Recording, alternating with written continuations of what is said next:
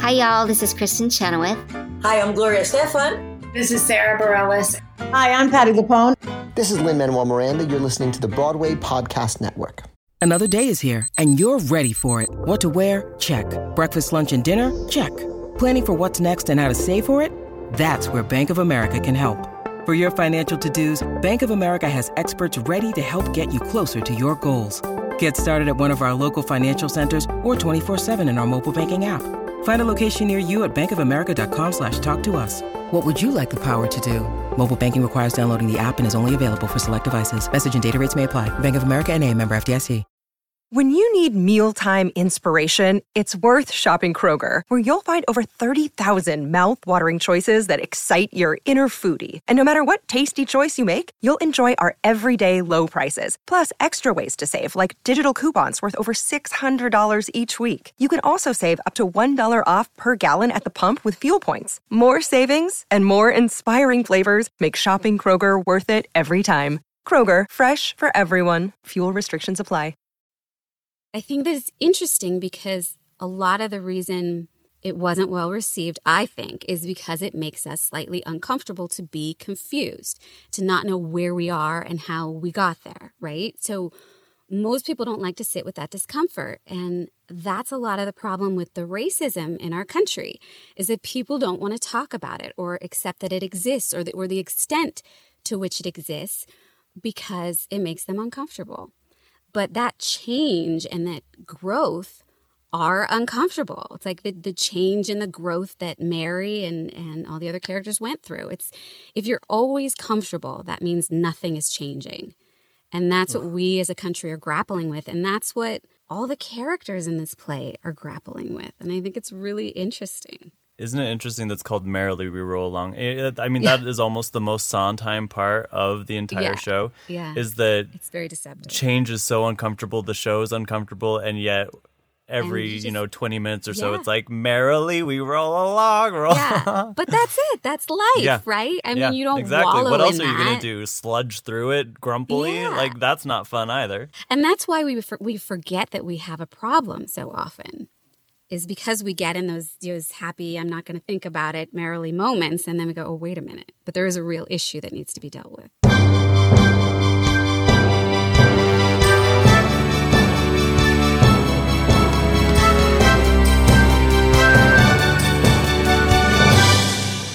Welcome, everybody, to a musical theater podcast where we discuss the cultural and emotional impact of some of our favorite musicals in theater history. My name is Jeffrey Scott Parsons. You can call me Jeff. Today, we're talking about Merrily We Roll Along with Miss Jennifer Shelton. Well, hello Hey, Jen. there.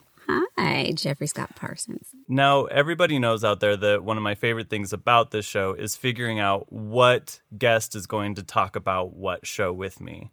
And we got to have like a pretty extensive back and forth about what show you thought would be a good fit for you. So we came upon difficult? No, not at all. But like it was a very conscientious choice. And I want everybody out there to know that we picked this musical for a very specific reason. Mm-hmm. But it also made me wonder, as an actress, which you are an amazing actor, singer, everything. I mean, you even dance. Like, I don't know if you would consider yourself a dancer, but like you carry yourself on stage like a dancer.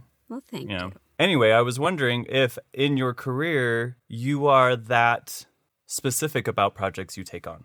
Do you know, I would like to be, and more I am. I turn a lot more down. Mm-hmm. But I think it comes from having a career where, as a Black woman, I just sort of had to do what people allowed me to do and what people accepted.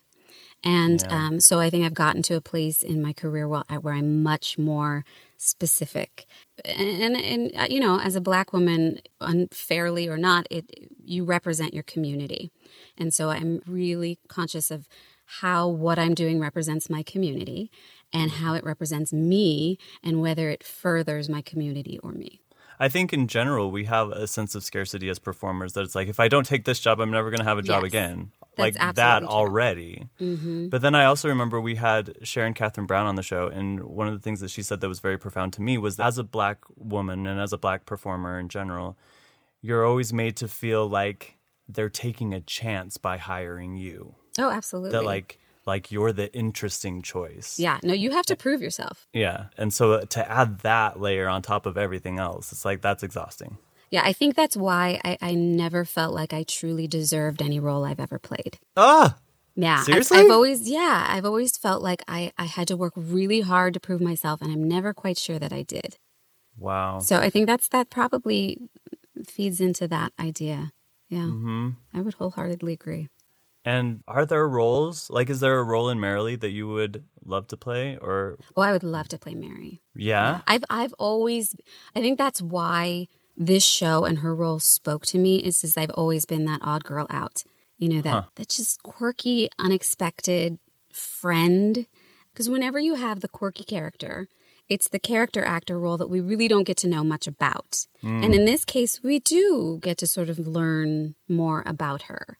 And I like that because that's something I relate to more. So I play a lot of, before ingenues and now leading ladies. And I always feel like their story is a little bit false for me because I'm more on the quirky character side, if that makes any sense. When did you see Merrily We Roll Along? I assume you've seen it. I've only seen, I think, 3 productions of it. And I think they've all been the revival version. Mm-hmm. So I can't speak to the original version.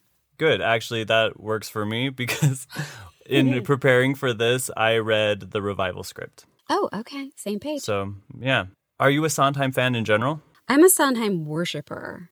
Really? I am. Are you, not? No, I love him. Are you kidding me? I was like that nerd in high school who was like, I listen to Passion. I don't go to prom. That's awesome. I didn't. Is this what you call love? Well, I'll have to share with you my sad prom story sometime.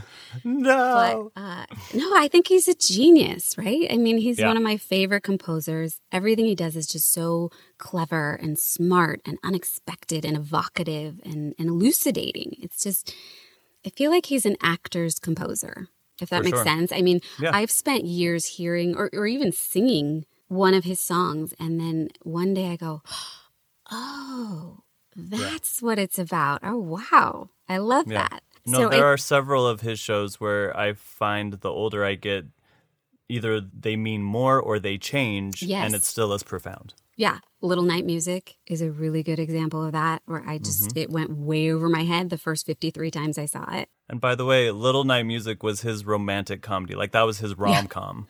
Yeah, which is that's pretty ridiculous. Totally. I like to work for basically everything. But, when I see a show, I want to have to work. I don't want to just sit there and have it wash over me. I want to really have to pay attention and figure it out. And I feel like you can't really appreciate Sondheim without doing that.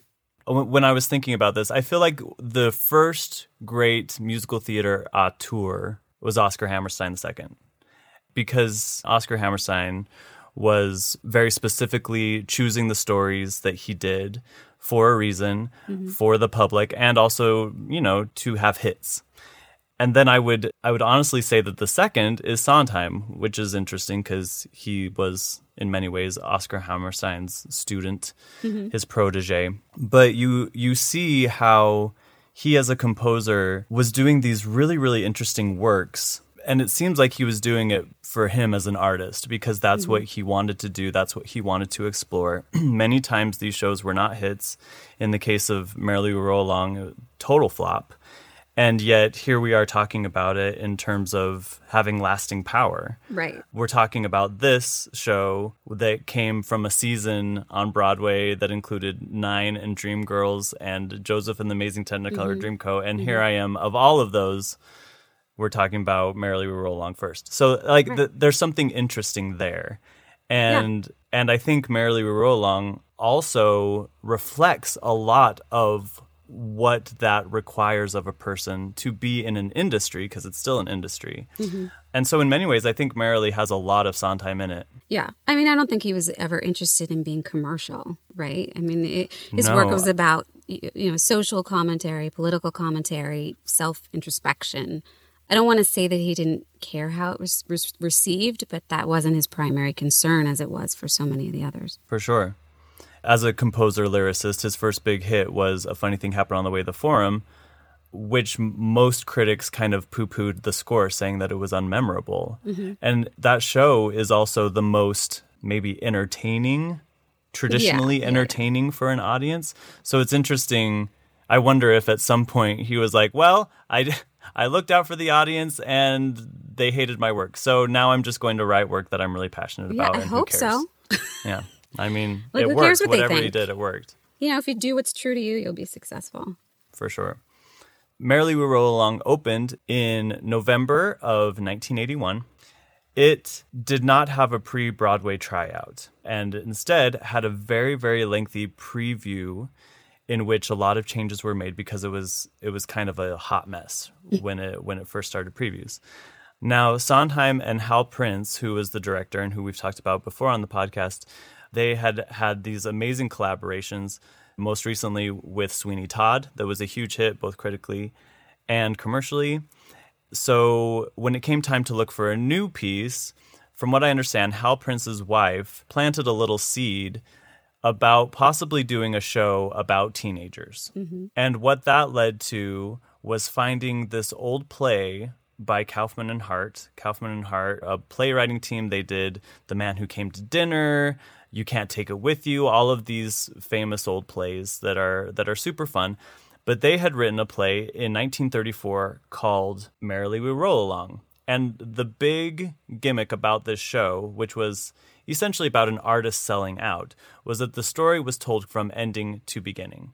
So it started out with the guy being a huge jerk and then ended up showing how he had started with like the best of intentions. Now, at this point, by the time my listeners hear the show, we'll have already covered Anything Goes. And if you all remember, Anything Goes also came out in 1934 and was one of the biggest hits of the entire decade. Merrily We Roll Along, the play, was not a huge hit. Obviously, we were coming right out of the Great Depression. People were interested in something like Anything Goes with the zany characters and all of the energy and the escapism, right? Merrily We Roll Along was not where it was at. And so even though it was, well-reviewed, it didn't last very long. It kind of follows the same pattern in 1981. They decide to musicalize this show and right from the get-go start making bad decisions.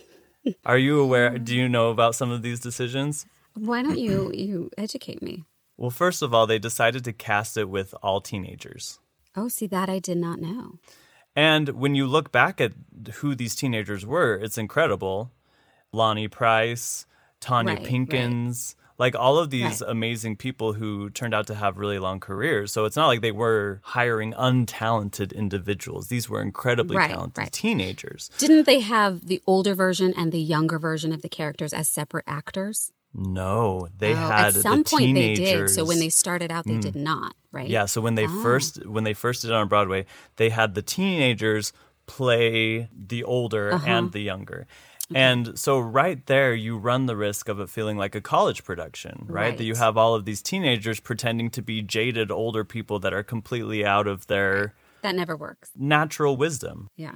Then Harold Prince decided to set it in a gymnasium. So like the entire set was bleachers, like at a high school auditorium at graduation. And it started at the graduation. Instead of following reverse chronology, it started at the graduation and then would flash back and then work its way back to the graduation. So all of those time jumps proved to be incredibly confusing.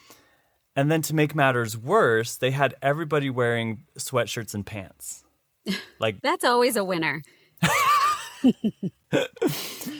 And that proved to be so confusing because it's not a traditional show where you get to know a character and then see where they go. You're seeing a character where they end up and then needing to move backwards.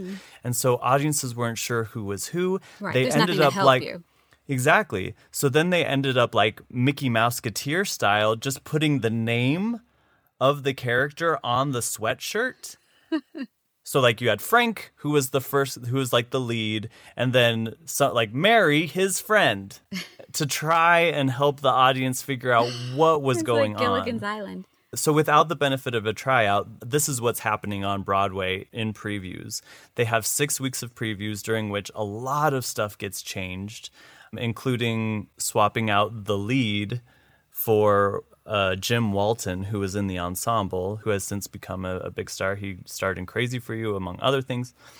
Anyway, the revised version opens, but at this point, word of mouth has been so bad, including Sondheim freaks like you and me, who had walked out during the show on previews because they just couldn't follow what on earth was happening, that the show just can't really recover from that kind of bad press and closes after only a few performances.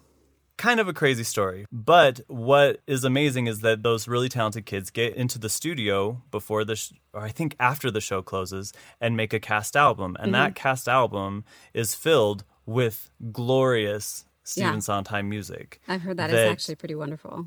That people heard long after the show had closed. And when you listen to that cast album, you're like, well, this show has to be fantastic. And that has encouraged them to keep revising it until now we have a show that you can say you either like or don't, but it's performable and understandable and interesting. Yeah, at the very least. It's performable. That being said, okay, here's a quote from Sondheim about when the show opened. He said in the Daily News, "I was very happy with the New York production by the time it opened. The show was in extremely poor shape in the early previews. It was too cluttered, and that's when a lot of the bad word of mouth started. But we did a lot of work on it, and the audiences who saw it during the 2 weeks of its official run loved it. I don't want to comment on the reasons for the bad reviews, but I don't think they had much to do with the intrinsic quality of the show." So even looking back on it, he just has this like amazing attitude of like, yeah, who cares? So it was a flop. Take it or leave it. You can't do that.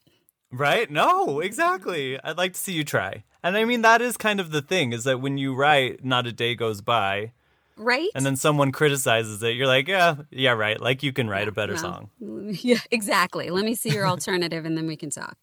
Oh, I guess this would be a good time to say that the script was written by George Firth, who had done Company. So it was a reunion of sorts for Hal Prince, Stephen Sondheim, and George Firth, who had, basically changed musical theater forever by writing Company. So the expectations were high, which I think is maybe another reason why this show bombed in the way that it did. Now, in general, I think in musical theater, shows that mess with the time continuum, like with chronology, often don't succeed. This show didn't succeed. The last 5 years hasn't ever really been a commercial hit, and yet both are shows that theater people love. Do you have any ideas as to why that might be? Like, why would a general audience not enjoy this type of approach to storytelling, but then us theater folk are like, it's the best thing ever? I mean, I'm always, maybe I'm not the person to ask how normal people think, because my views are always divergent.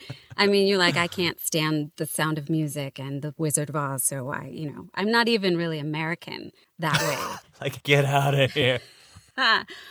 But primarily people like to be comfortable. Americans like to be comfortable. Right? And when you start at the end and you can't quite figure where you are, you're sitting in this really uncomfortable place that most people don't want to be. And you have to work through it. And I think a lot of people just aren't willing to do it. They're there for an evening of entertainment, and that's pretty much the extent of it. I'm different in that when I like to see a play, I don't like to know the story. I don't want to know anything about it. I want to be confused, and I want to kind of struggle my way out of it. I don't know, maybe that's my philosophy background, but I can't.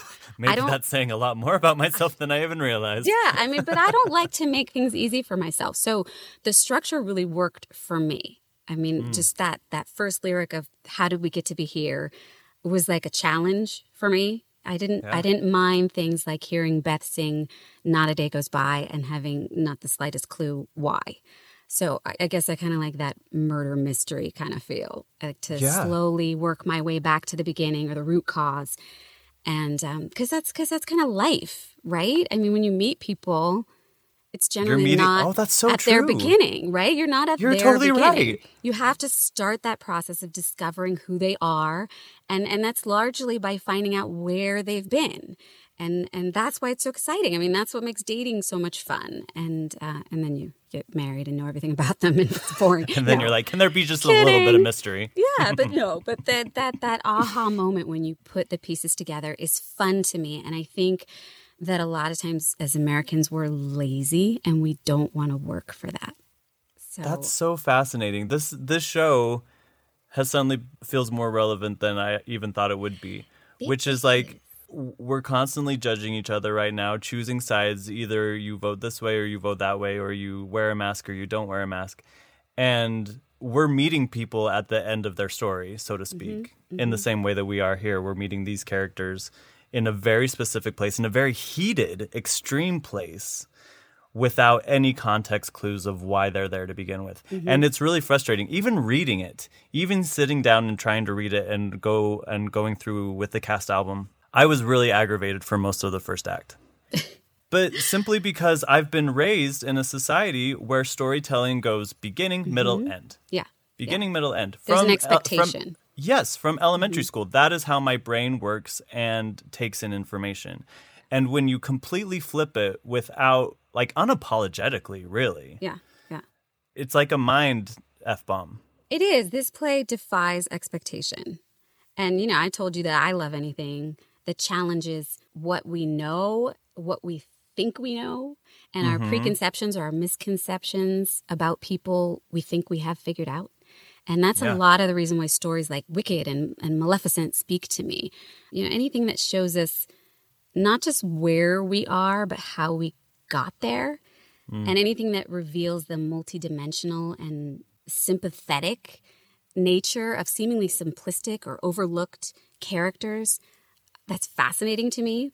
And I think that's what this show is for me, but in a greater sense, like you were saying, it's kind of what this country is for me right now. I think so much is being revealed to me about the people in my life and who they are, who they really are, and what they stand for. And it challenges my understanding of who I really know, like really know. What do we really know about the people that we think we know, about the people that we think we know best, let alone everybody else around us? When pushed to that edge and their defenses are down, who are they going to be? And was that what we expected? And then what do we do with that? And does that make any sense at all? Absolutely. Absolutely. It's just, your good friend or your family member says something and it takes you aback. You think, wait, what is that? What you've always believed?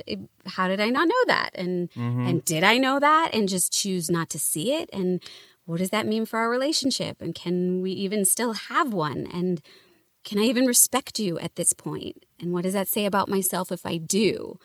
So I don't know. I mean, this is kind of like our we can never go back to before moment, to be a total musical nerd about it. But this whole pandemic, economic, and social crisis has been absolutely revelatory to me. And I hear that a lot from people. You are one of the reasons why I still go on Facebook. Because in the past, I don't know how long it's been. Since Armageddon happened? Seriously.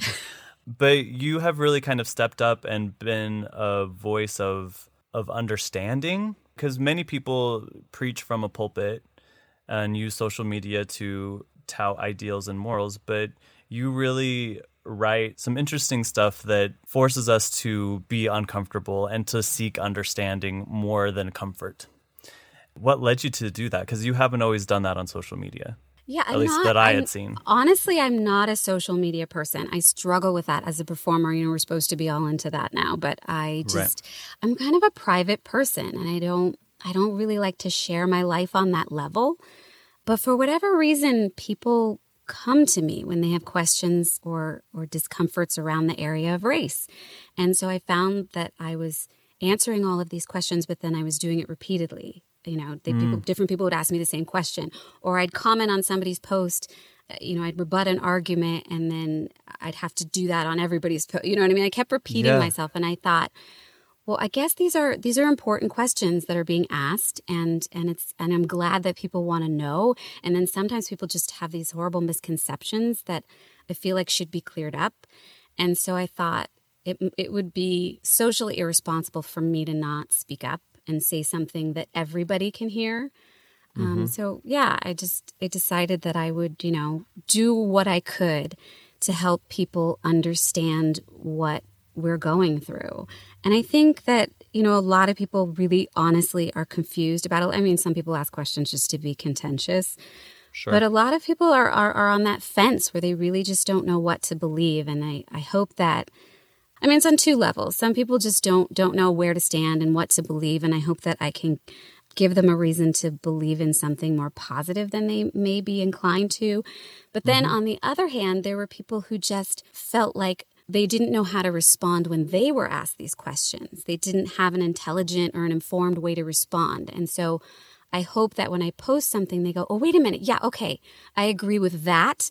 And that's what I'm going to use to respond to people in my life who challenge me on that issue. Like, hopefully they'll take my idea and then, make it better with their ideas. Yeah. But I think that's initially why I started, just because I didn't want there to be so many unanswered questions out there. I love that. That's so beautiful because so much of arguing, at least from this like really shallow place, is who has the better answer, who has like the better. Yeah, it's true. But if you seek understanding, then it's actually about communication. It's not about winning an argument. Right. I think that's and really that's, beautiful. It's to open up a dialogue, hopefully. And, there are a lot of people who all they want to do is challenge you and they don't want to learn and grow. But then there are, those few people who are like, oh, wait a minute, I didn't see it that way.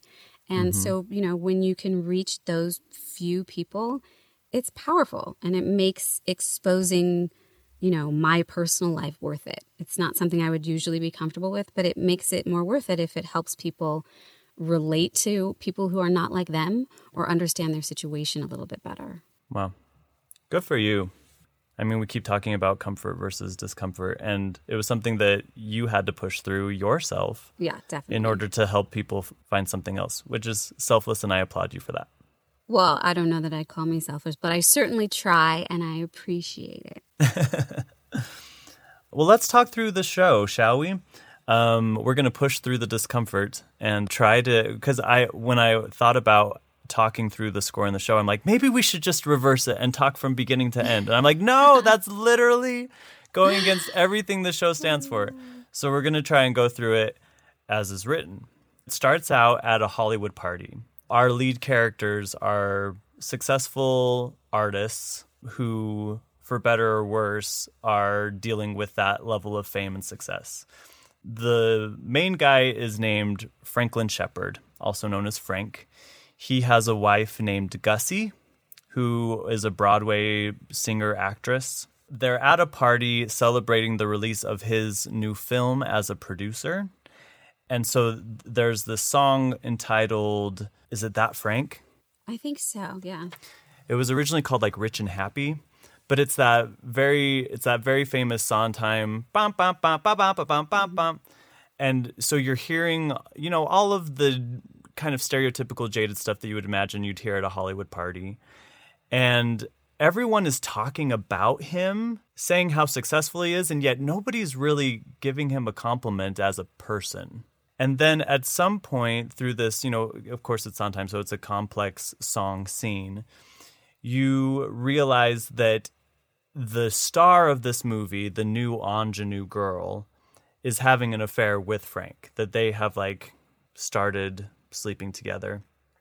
And so he is spending most of his party trying to keep her away from the wife until finally that doesn't work anymore.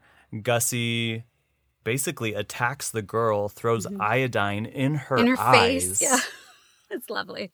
I mean, this is how the show starts. It's intense, yeah. It's so extreme. You're seeing people at their... It's like starting Hamilton with the duel, right? Yeah. It's like, how on earth do you create some sort of empathy for Aaron Burr at that point? Right. No, everybody's completely unlikable. Yeah.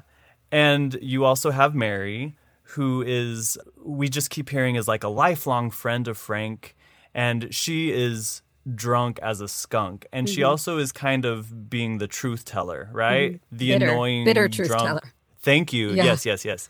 Bitter would be the word for it. Just kind of yelling out things. We also find out there was kind of like a third member of this friendship of Frank and Mary, and then there was a guy named Charlie. And he's a successful playwright, but you are not allowed to say his name in Frank's presence.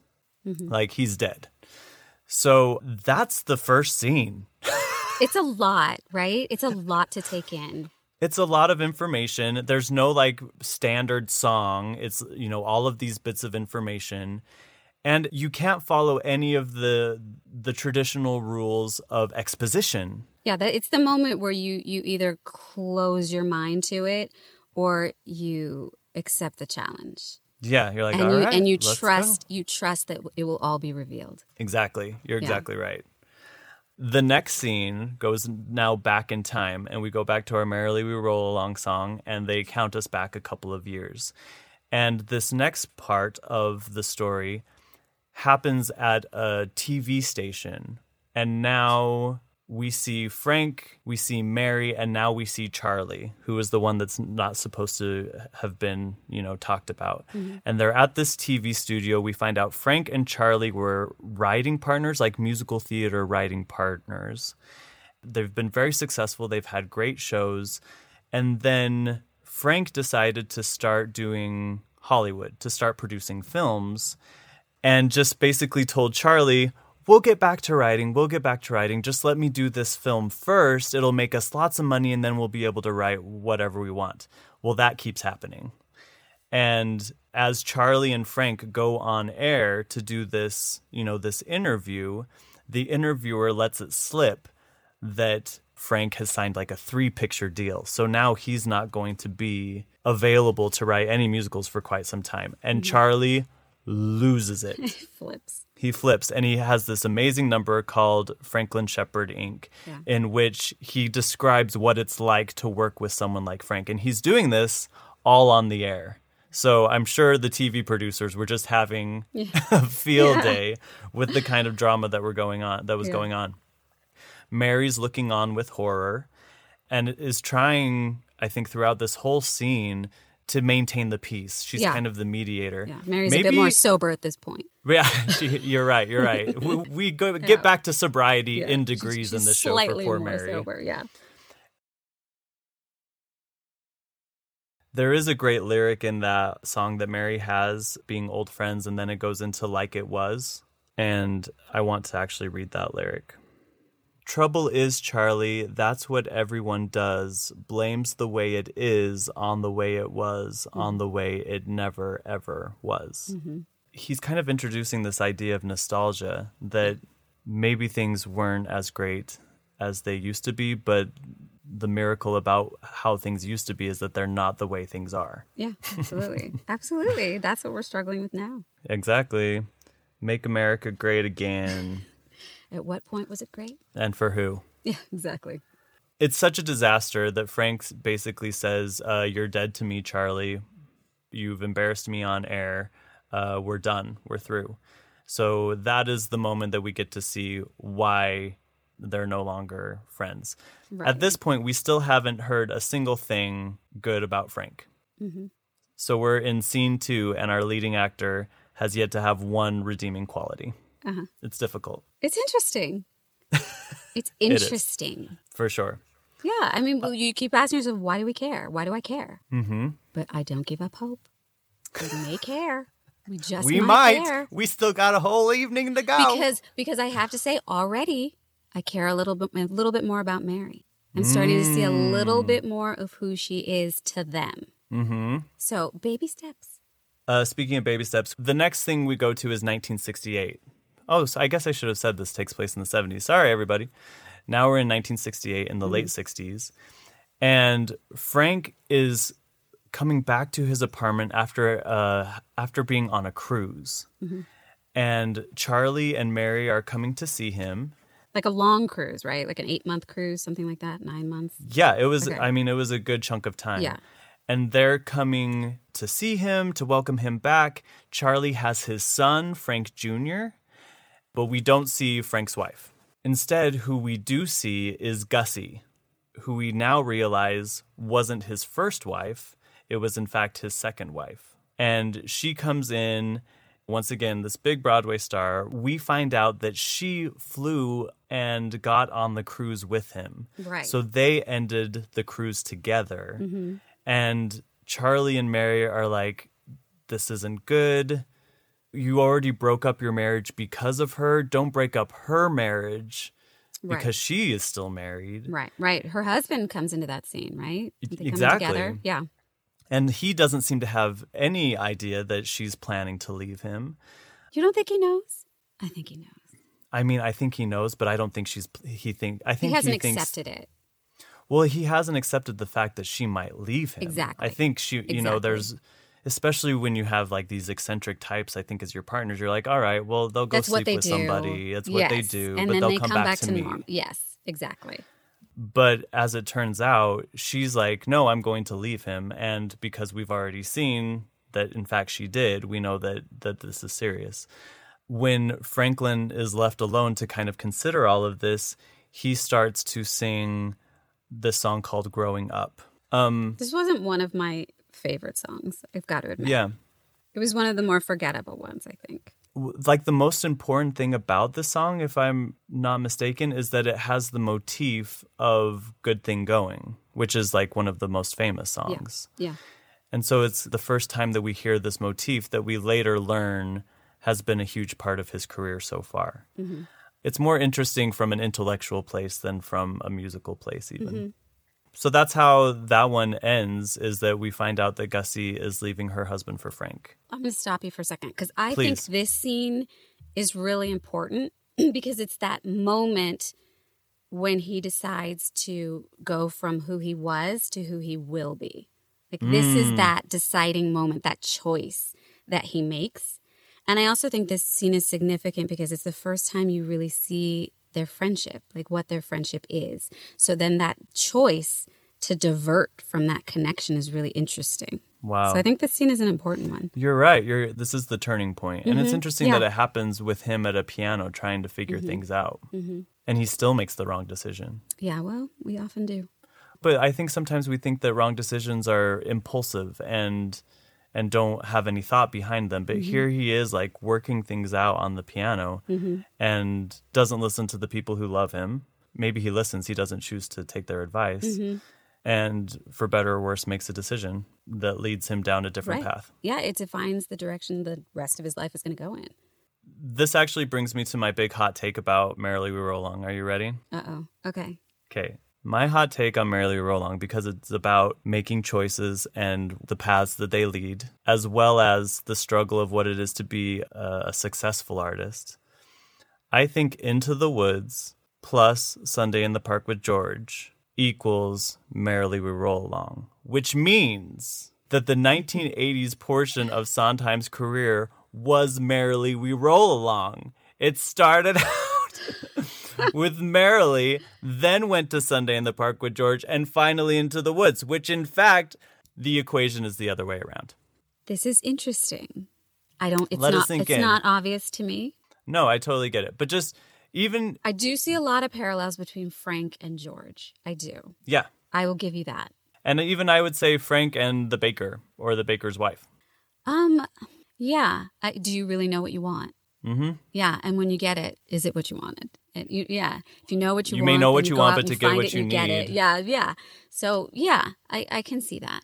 And I think that the city is a little woodsy, right? That growing up, like people go into the woods to make decisions to grow up, essentially. Yeah. And New York City takes over. Yeah, exactly. Yeah. I see that. You're just deeper than I ever thought you were, is what it is. It's just so meta. I'm obsessed. You're deep. I love it. Okay, so the end of the act is yet another step backward, and we see the dissolve of his first marriage, which is to a woman named Beth, who I believe is the best character in the show. She's certainly a really interesting character. I think she's such an interesting, well-written character. Mm-hmm. You don't even get to meet her until the end of Act 1. Anyway, it's just the point at which she's introduced in the show and what she gets to do. I'm obsessed. If I was a woman, I would love... Yeah, exactly. And it relies on it being a fantastic actress Yeah. Because she does start at this moment where you're like, what are you even singing about? I have no idea what you're talking about. Mm-hmm. To make that work, I mean, to sing Not a Day Goes By and have people be engaged when they have no idea why you're singing it is like, that's huge. To be interested in your pain when right. No when one I don't knows know how what you it got is. there. What is your problem even? I don't know. Mm-hmm. Why are we here? So Right. to see the beauty and the poignancy in that song, even though you don't know, really relies on a fantastic actress, and I've been lucky enough to see them. That's great. It made me think of the movie Kramer versus Kramer. Mm-hmm. Yeah. Do you remember that movie? Mm-hmm. And Yeah. like Meryl Streep comes in and is like this unsympathetic woman who's leaving her child, you know, and still manages to like make something out of the performance. But like that is where you're meeting this character at her worst, which includes taking her child away from his father. Right. That's a really good comparison. Thank you. Mm-hmm. You're welcome. The scene is at their divorce hearing. Now, it always makes me laugh when either in shows or in films, like there's so much fame that comes with being a writer, because I've never witnessed that so much. I haven't either. It's like I don't know. Maybe this is this underground world where writers are super important. I haven't seen it. So like they're at a courthouse where the divorce proceedings are happening, and there's this like paparazzi crew who's like so interested in, you know, whether Frank's divorce is going to go through and what dirt there is. And I'm like, literally no one cares. It is a little odd. But, you know, in the day, that probably was how it was for Rodgers and Hammerstein. I could see. Like, they were the celebrity of the day. It's just that in the 60s and 70s, you know, I don't know. I mean, everybody was obsessed with Sondheim's personal life when he wrote Company. So maybe he experienced a little bit of that. I don't know. I can't imagine they experienced a lot of paparazzi situations, but yeah. Right? That is a little artificial. But for whatever reason, they needed another high-stakes moment. So at these divorce proceedings, you realize that Gussie has been brought in to testify. So she's being forced to testify, which, maybe that's the reason why the paparazzi is there. Because Gussie's there. Because now they know that there's this star, and so maybe the star was sleeping with the composer, you know, whatever. You get the idea that Beth wants a confession. She wants to know for sure whether or not they hooked up. So finally, Beth and Frank get alone, and she sings Not a Day Goes By, which is a stunning Sondheim song that we've mentioned before. Because he asked, doesn't he ask, do you love me, or do you still love me? Do you still love me? And that was her response. Like, how could you do this to me? Because she's taking every penny that he's worth, you know, every penny that he's made from his success as a composer. She's taking his son. She's taking everything. And so he's saying, do you have any feelings for me whatsoever? Exactly. And she responds by saying, not only that, but I'll be haunted by it for the rest of my life. Right. Until the day I die. It's a beautiful song. Gorgeous song. And in being able to express that, they come this close to peace. Oh, you know? Yeah, I can see that. Yeah. And right in that moment, that's when the paparazzi storms in and ruins everything. And she's like, I can't take this anymore. He confesses to having a relationship with Gussie, and that's the end. That's the end of the first act. It's a weird place to end. And then you go to intermission. Oh, my gosh. I feel like I just lost like most of the listeners. They're like, this show's terrible. No, because at that point, I'm like, why did she just sing that? What happened? Why? What? Why? I see. For me, it makes me really curious. I want to know, first of all, who she is. I'm like, it's the end of the act, and we're just meeting this character. Who is this person? And what is she talking about? So it leaves me kind of on the edge of my seat, curious to learn more in the second act. That's great. I would say that for me, it would probably be a little bit more of, I spent this much on a theater ticket. I want to know how this thing, where it goes from here. But I would say that the first act is not an enjoyable experience for me. And the second act, I really enjoy, which is kind of the opposite, I think, for most people. I think a lot of people find a lot of problems in the second act, just in terms of construction, that all of the exciting things happen in the first act, and then the second act, you just kind of see how it all gets resolved. In this, it's, of course, exactly the opposite. I agree with you. I think the second act is the better act. But I think the problem with the problem people have with the first act is that it makes them uncomfortable, and people don't like to sit with discomfort. Totally on the same page. And I do think, I will say, I concede that every scene is too long. And so I think it's easy to lose people because of that overindulgence. I think well, that's you have the only greater 4 problem. scenes in the entire first act. You're right. Yeah. They need to break them up and maybe add another scene or just have it be shorter, really. But it's every scene is a little overly indulgent. And so it's just asking a lot. Yeah, you're right. It's like, did we have to throw iodine in the eyes? Can she just push her or something? Every scene gets to a good place and then it goes too far. And you're like, did we need that? I don't think we needed that. So oh my gosh, this is right on the money. Right on the money. So if you go see Merrily We Roll Along, you know what? Take a purse. Even if you're a dude, take a purse. It's fine. No one cares. You're at the theater. Take a purse. Put a little chocolate chip cookie in there. You know? During intermission, go outside, take in a little chocolate, a little bit of chocolate chip cookie heaven. You'll be fine because you rewarded yourself for sitting through the discomfort, and now Act 2 is going to make you feel very happy you did. Yes, you're growing as a person. Thank you. So Act 2 starts, now we're in the early 60s in 1964, and we are at the opening night of the Broadway show called Musical Husbands that Frank and Charlie have written, starring Gussie. Yes. And the whole show, or the whole scene, starts with like a recreation of what's going on in the show. It's Gussie singing this like 11 o'clock number that gives way to a little bit more of Good Thing Going. So now we're starting to get more of that song. And then we go to the alley where we see Charlie, Mary, and Frank once again. They are not in the theater watching the show because Charlie's wife has gone into labor. And so he needs to get in the cab and go to the hospital. Instead of going to the cast party, they're going to go to the hospital to see him. But they're just going to stay and listen to the applause outside of the door. And they have a tape recorder. For those listening, tape recorders were... You remember those. Were a device, so that they could record the applause and play it for Charlie later at the hospital. Mm-hmm. Also backstage with them is Beth, the ex-wife. Now she's in a very happy marriage with Frank and could not be more supportive of his career. Yeah. And you begin to realize, this is when I really very quickly turn a corner with this character, the kind of deception that she's had to go through. Right. Yeah. She's the victim. By being the most supportive wife an artist could hope for. And then he goes and cheats on her. She's such a wonderful friend. Like, you see that connection that all 4 of them have, and that she's completely supportive and embracing of that relationship. She reveals herself as a really beautiful person. And she has her parents at the theater who think that Frank that he doesn't have a real job. Like, like the last person they wanted their daughter to marry was a musical composer, right?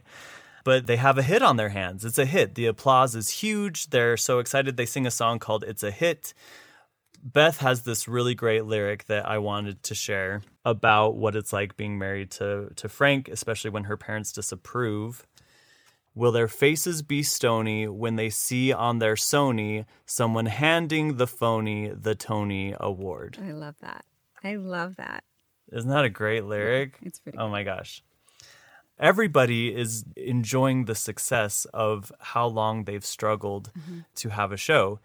And they honestly couldn't be more grateful for a Broadway star like Gussie to be performing in it because it brought the attention that they had been needing. There's still that innocent optimism. Yeah. For sure. So everybody goes to the hospital except for Frank because he decided that he's going to just, say congratulations to everybody on behalf of all those who went to the hospital and then take off. And while he's there, Gussie comes out saying, "You've written this amazing score for me. Now let me show you all of the wonderful things that come from being a success."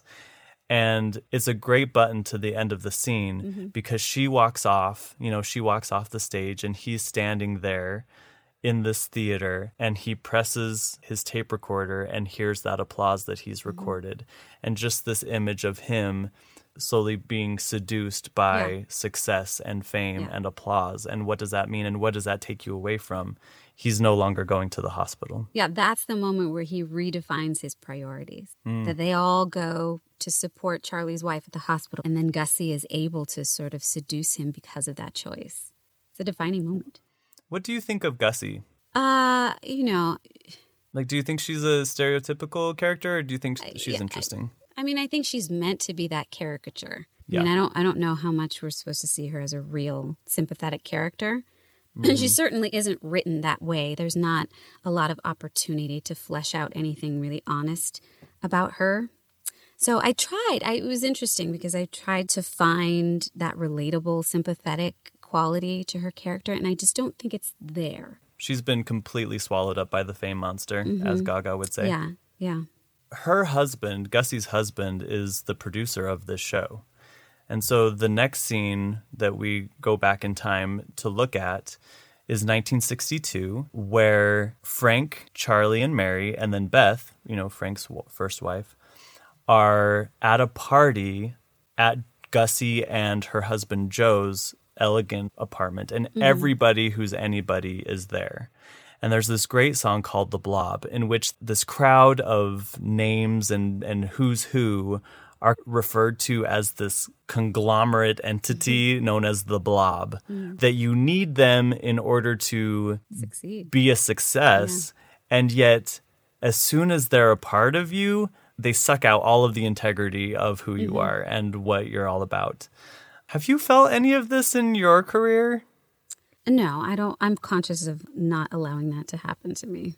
Yeah. But I will say it does limit where you can go when you're not willing to make that concession.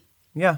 Yeah, a lot of the time. That. There are exceptions. Sure. But I have denied myself many opportunities because I did not want to sell myself out. You didn't want to play that game? Yeah, so I think that's definitely a challenge that a lot of actors have to reconcile with. That's tricky. It's a tricky thing to maneuver. It is tricky. When you don't allow it to happen, you have to rely more on talent. Well, there you go.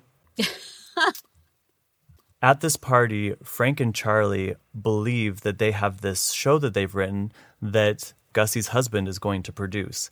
And they've been working so hard on it. They're so proud of it. It has exactly the message that they want to bring to the world, the theater community. And when they finally get their alone time with the producer, he says, basically, Gussie's a huge star. She's been in so many Broadway shows. All of them have flopped. What we need is a hit. And you guys are talented, and so you're going to write her a hit. And they're like, oh, well, we've already written a show. It's really, really terrific. And he's like, yeah, that's great. But what we need is a hit. We need you to write a show that is... Hummable. Exactly. Thank you. Yeah. With that moment where he decides to sell himself out because they believe in this piece that they're writing. But he's like, well, all right. I guess if that's more... Well, and there's this promise, once again, where it's like, make the money. Yeah. And then I'll be able to do what I really want to do. And then I'll be able to do whatever I want. Yeah. I think, and that's it. I think he always intended to go back to that place. Like, I'll make the money, we'll be comfortable, and then we'll be able to do what we want to do. And also, isn't that so much of what we go through, too? Because it always seems like money's the problem. Always. Yeah. Right? When I just have enough money, then everything will be great because I'll be able to do whatever. Yeah. If you're looking at the Sondheim way of things, I mean, he's got to be wealthy, right? Oh, yeah. Royalties and all that. Yeah. Even for shows that weren't successful on Broadway. Yeah. And granted, later on, then they've got film rights to Sweeney Todd and Into the Woods, and you can, I guess, argue whether or not he sold out by allowing some of those changes to be made to those. Yes. Do you feel that way? I do. Yeah. I think the original piece was so brilliant. Which one specifically? Into the Woods. Yeah. And I really didn't like what he did to the movie. But, I think he's at a place in his career where he doesn't need to prove himself anymore. Exactly. He's like, let me retire in style. I've done the hard work. Now I'm going to relax. If you want to see what we intended first, go watch the movie with Angela Lansbury and which is George Hearn. It's fantastic. Great. At the end of this party, Gussie gets Frank and Charlie to finally sing their song. Mm-hmm. So up until this point, all throughout the show, we've heard pieces of Good Thing Going. And it's also maybe the most pop song that Stephen Sondheim has ever written for a show. I mean, it is Yeah, it's pretty pop. And they sing it for the crowd. The Blob loves it. The Blob loves it so much that they ask them to sing it again. And Charlie's like, no, let's not sing it again. You need to leave the audience wanting more. And Frank's like, no, they want it. They love it. Let's do it again. So they start the song again. And as they start singing, the Blob starts like taking over the song. Yeah. It's this really weird moment, but I love it. It's a really weird moment. It's like Charlie's being violated or something. It's like you're seeing someone being raped. It's just a really bizarre moment. They have this like beautiful song that was so pristinely presented the first time. And then the second time, people are laughing, people are talking over them. It's like morphed into this gross like funhouse image. Yeah. Now we turn back the time even 2 more years.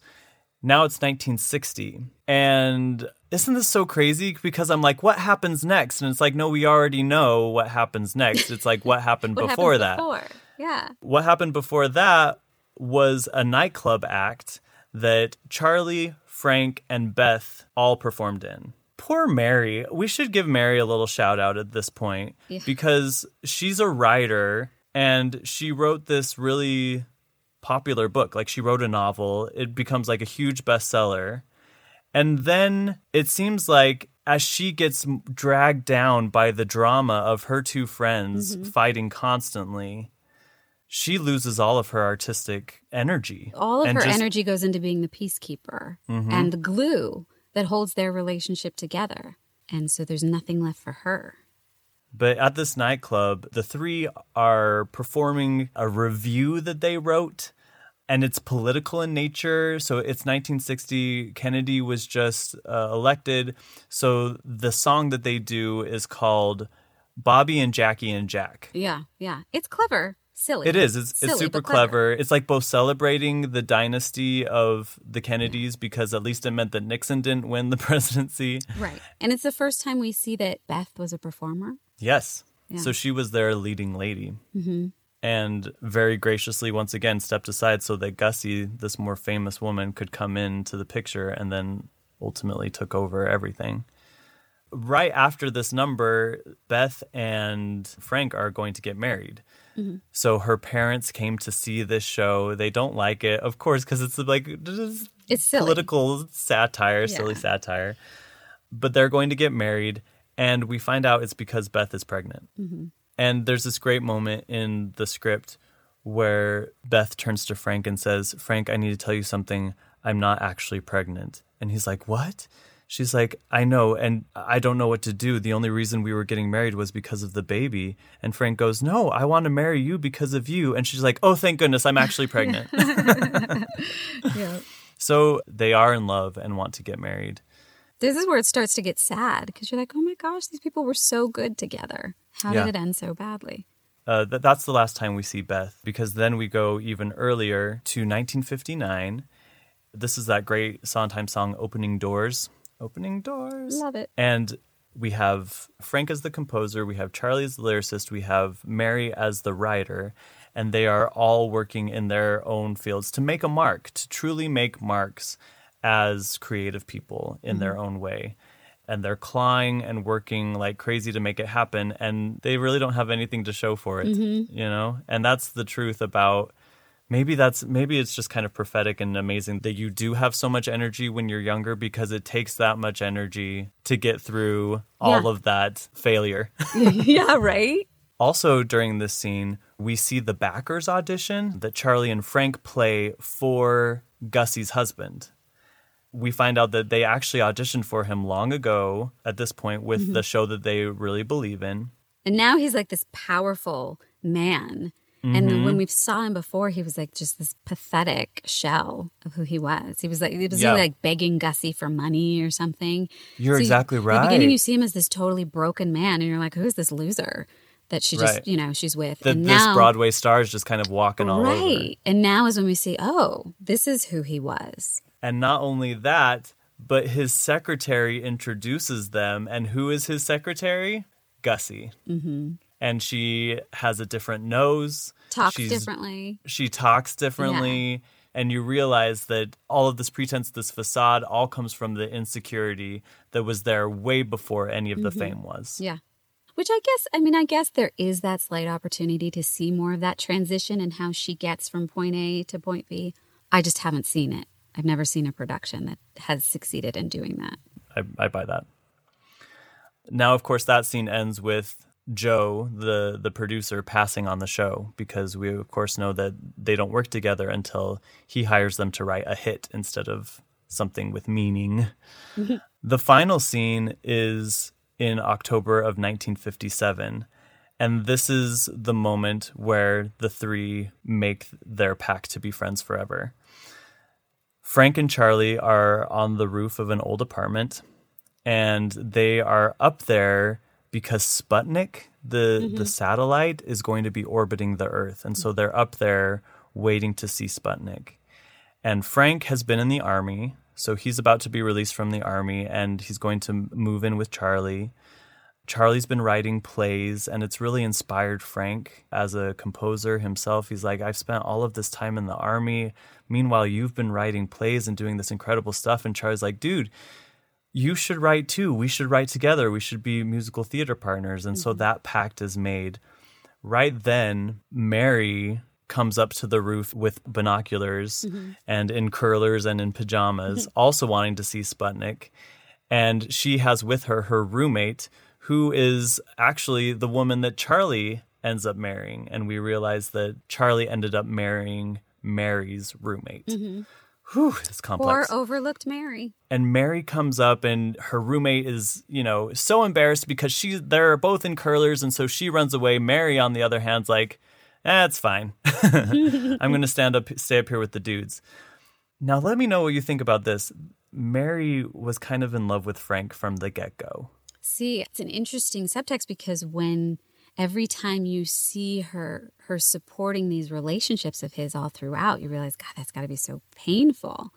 And there's even, because there's even another moment on Beth and Frank's wedding night when he says, do you think I'm doing the right thing? Do you think I should marry her? And she has to let go of her and totally put her concern, for him. So Right. she says, yeah, you need to do what you need to do. I support you. And that's horrible. That's got to be the most painful thing in the world. But she never betrayed her friendship through all of his relationships. And then you got the sense that when he had divorced Beth and he was about to get into a relationship with Gussie and they were trying to urge him not to, that she was hopeful that might be something. Like, here I am. Yeah. Ugh.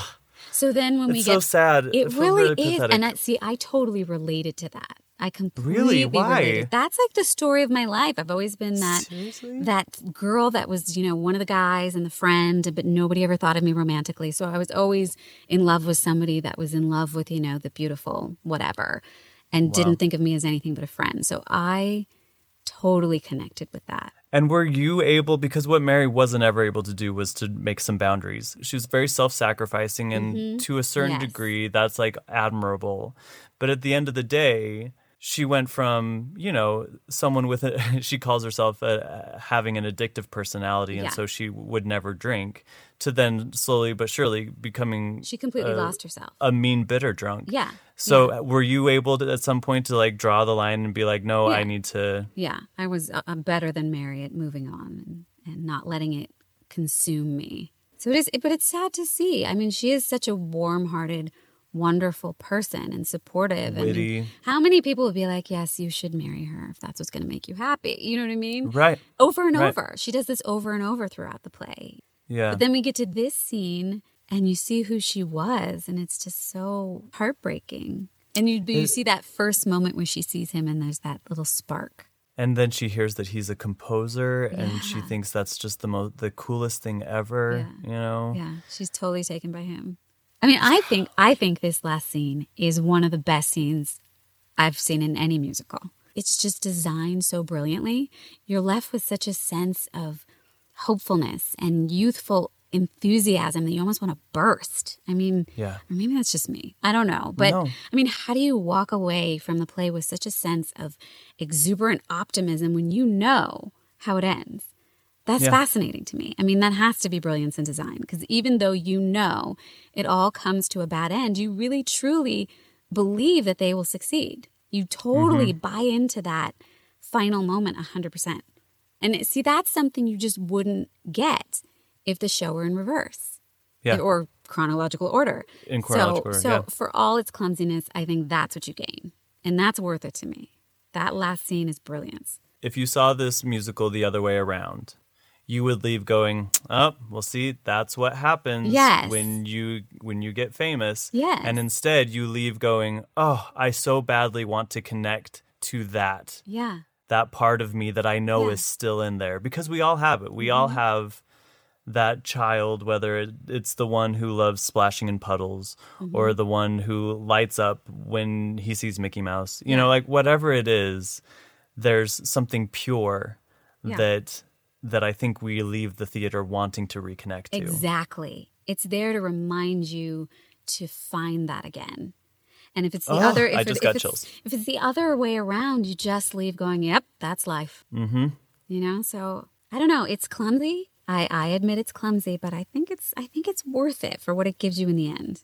And the song that they end with, Our Time, is beautiful.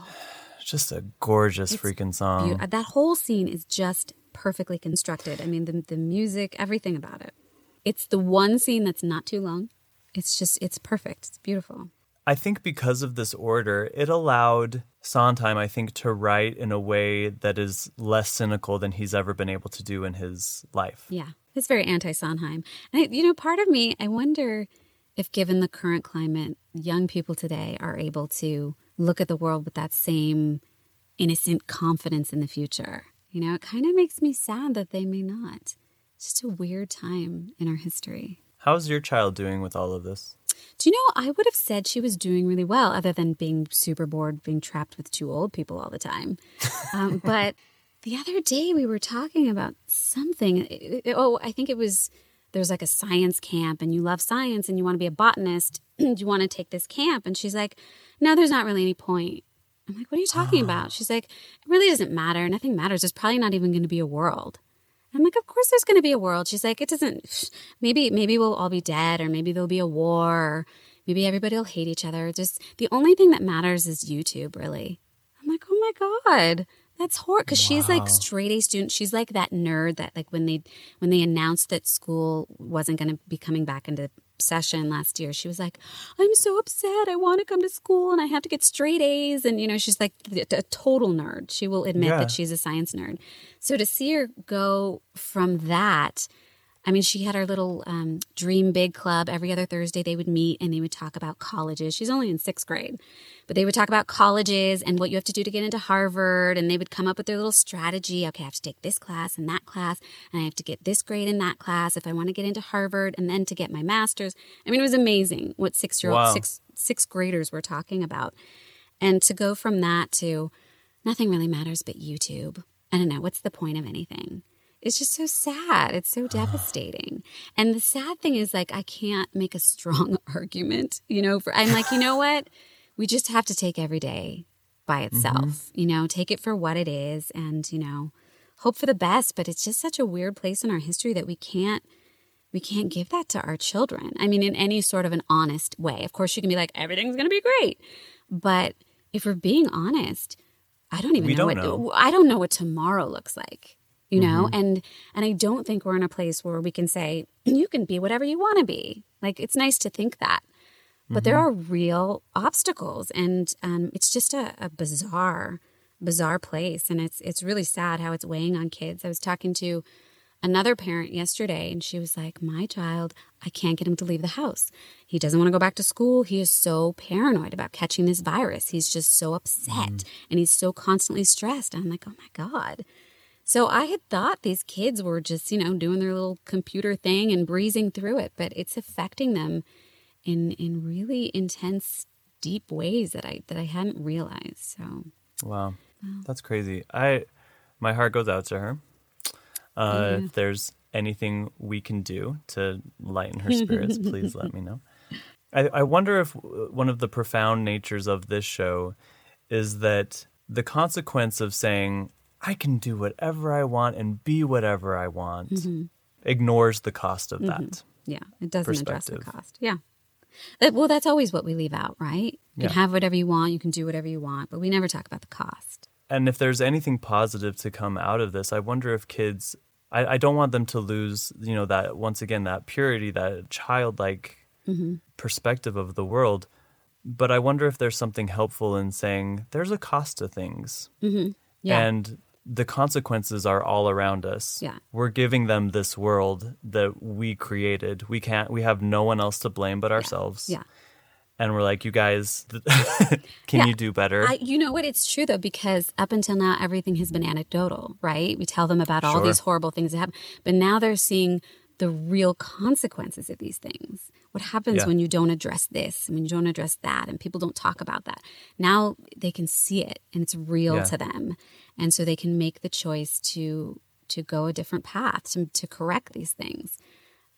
It's an impetus, I think, I hope, because I'm a teacher all about the Underground Railroad and Harriet Tubman and, Ella Baker and whatever, but it's all just stories. Who's Ella Baker? I don't know that one. How dare you? And I'm that's so sorry. the thing. Like, Americans I don't know. We don't know our history. It's so sad what this country has done to us, deprived us of our history, right? I mean, we barely knew about John Lewis, right? Right. But nobody ever talks about Ella Baker, who was another revolutionary civil rights activist, right alongside Martin Luther King. And I named my daughter after her. And my daughter's Ella. She's named after Ella Baker and Ella Fitzgerald and my dad. But, we tell them all about these things, but it's all just a story to them. And now they're getting to see, oh, my God, this is what they fought for. And this is what happens when people don't listen. And this is what happens when you have an uninformed government. And they're seeing the real consequences of actions. And so I think that's important. If it doesn't break them, it will make them stronger.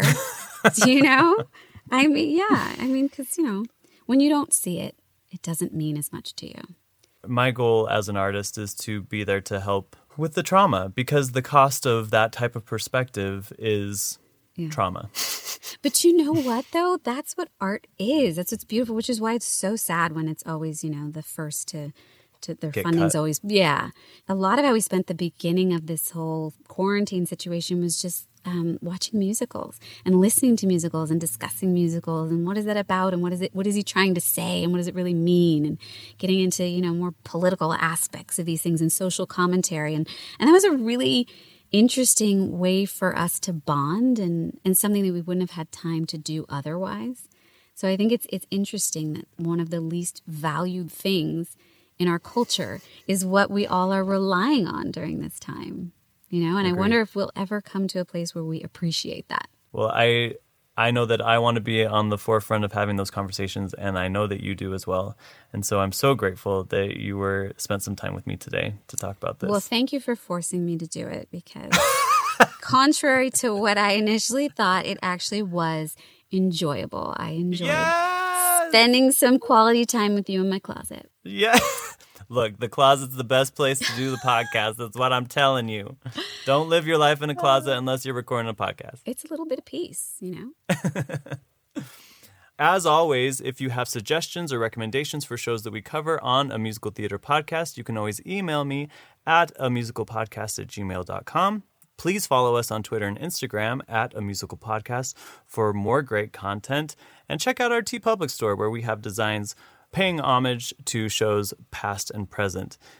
Jennifer, how can we follow you and all you're up to? I'm antisocial, but but I suppose if you really wanted to, you could go to my website, jennifer-shelton.com.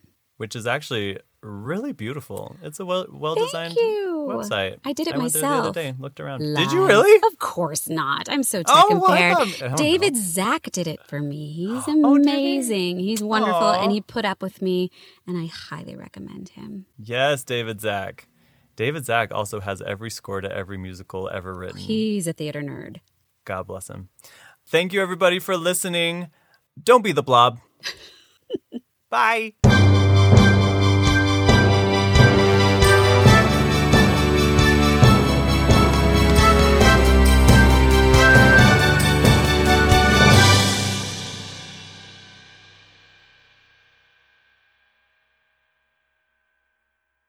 Hey, it's Leslie Odom Jr. here on the Broadway Podcast Network to tell you about the Rise Theater Directory, a program of Maestro Music.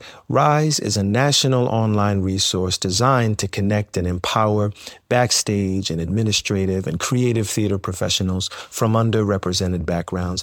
If you work or aspire to work in the theater community, this can help you find your next project. And if you hire theater professionals, search the Rise Theater Directory to find your next team. Create your profile now and get more information by visiting risetheater.org. That's theater with an RERISETHEATRE.org, because only together we rise.